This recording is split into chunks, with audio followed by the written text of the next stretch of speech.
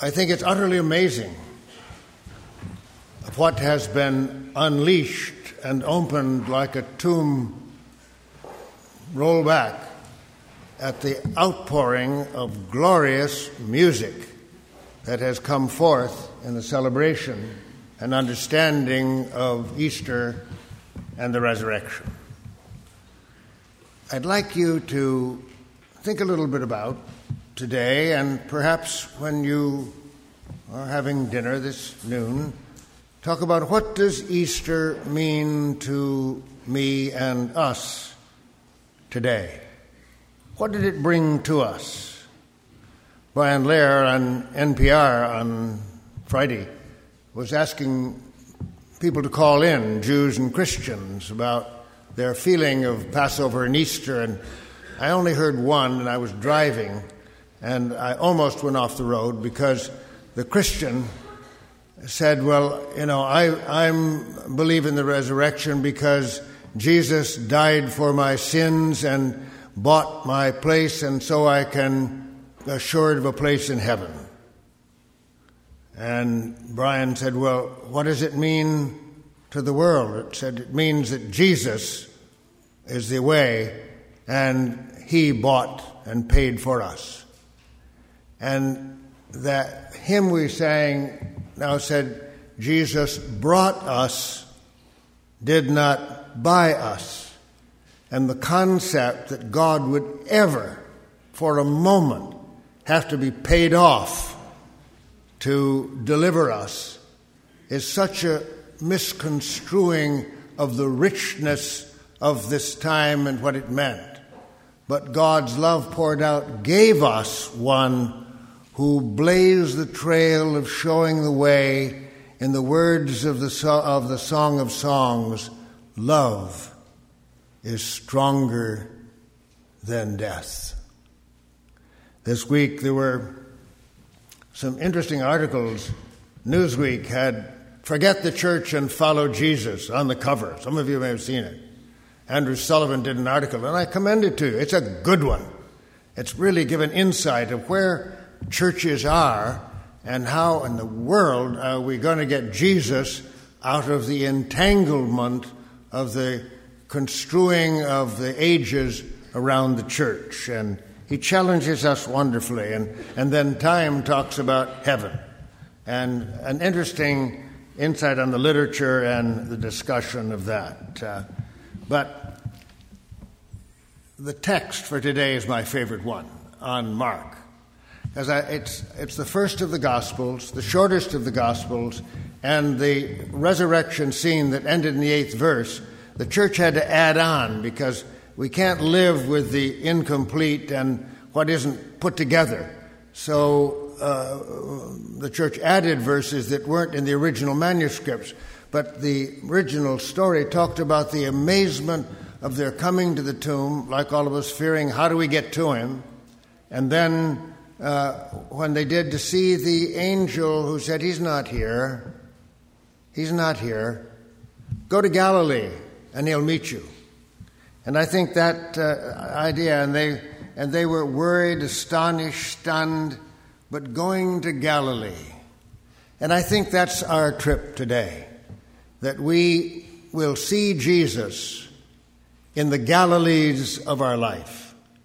And I think the finest theological statement or insight on that was done 100 years ago by Albert Schweitzer, who said in the ending of his wonderful book on the quest for the historical Jesus, as one unknown and nameless, he comes to us, just as on the shore of the lake he approached those men who knew him not. His words are the same, follow thou me, and he puts us to the task he has to carry out in our age. He commands, and to those who obey, be they wise or simple, he will reveal himself in the fellowship of peace and activity, of struggle and suffering, till they come to know as an inexpressible secret who he is. And Schweitzer went on to say, he kindles the fire of ethical faith. And the ethical is the essence of religion and is firmly planted in the authority of Jesus. And so Jesus' love was not dogma, but deeds, an understanding of it.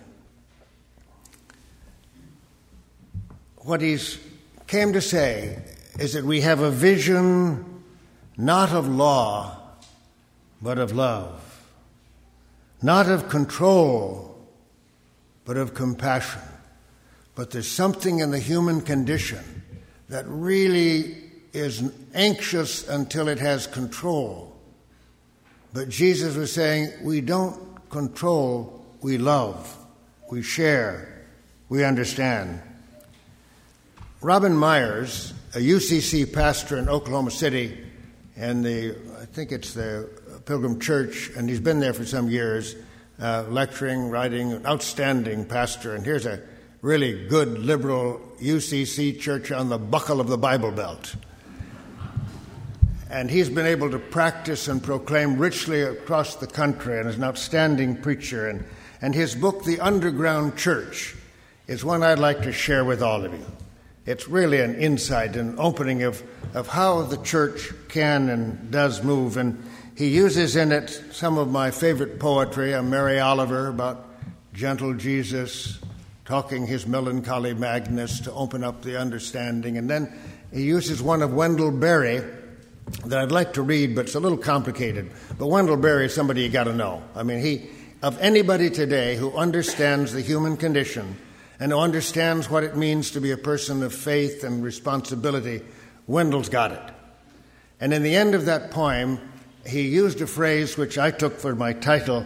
He said, practice resurrection. And one of my colleagues said, what are you talking about? And I hope you'll get the point that Jesus came to subvert the principalities and powers and open them up to a community of caring.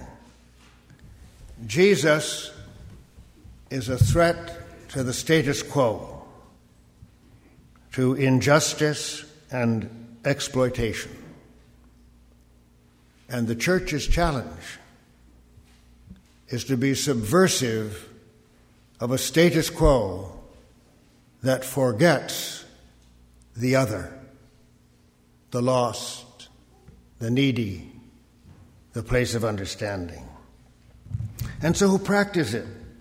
Who is one that catches a vision of that? And I can't help but think, as I said before and I say again, that Martin Luther King, when he stood on the steps of the Lincoln Memorial and said, I have a dream, was practicing resurrection.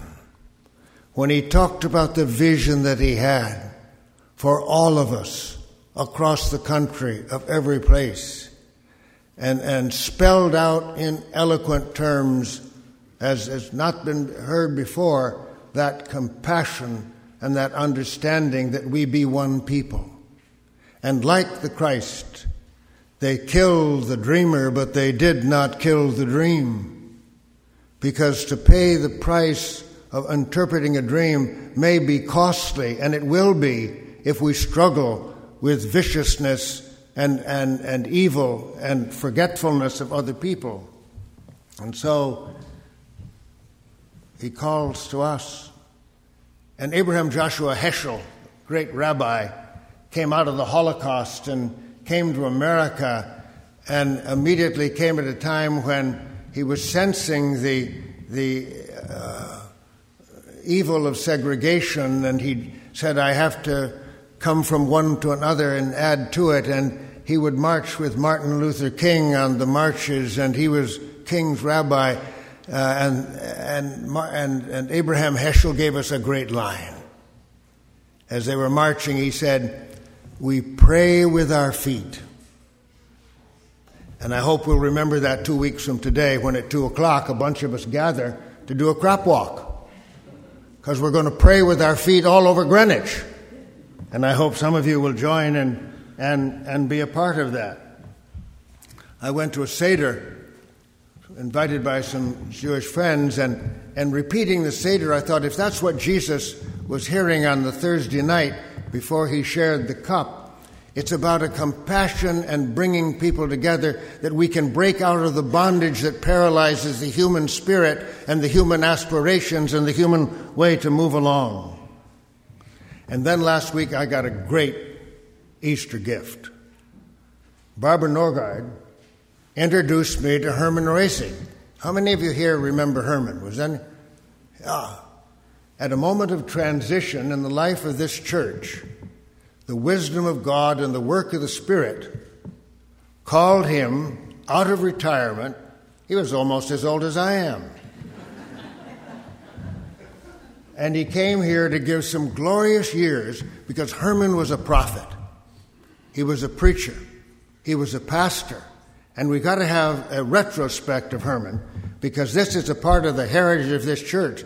To lose would be like burying our treasure in a place where it should be out and continuing fermenting among us, because he was one who struggled with the injustices of a society. He struggled for peace. He was one that was brought before congressional committees. He was judged to be radical and dangerous, and miraculously he wasn't imprisoned, but could have been. And Herman spoke bravely and forcefully and creatively to the country and to the world, but praise God, he spoke to this congregation. And we dasn't forget him, because what a gift he has brought to us and for us. And so we have a heritage we cannot forget. And so we were also practicing resurrection.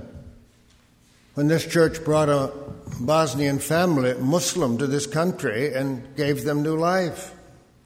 There are many places in here where we have to celebrate the resurrection that has come out of this. And there are many places. I think FDR, when he gave that fireside speech in the 30s when the nation was afraid and said the only thing we have to fear is fear itself, was practicing resurrection for a country in depression. And there have been many moments where words have come and can come to us. But I think that Lincoln's Gettysburg Address, when he spoke at the cemetery where many had died, was practicing resurrection. And so I'd like to ask you, how are you going to practice resurrection? Think about it.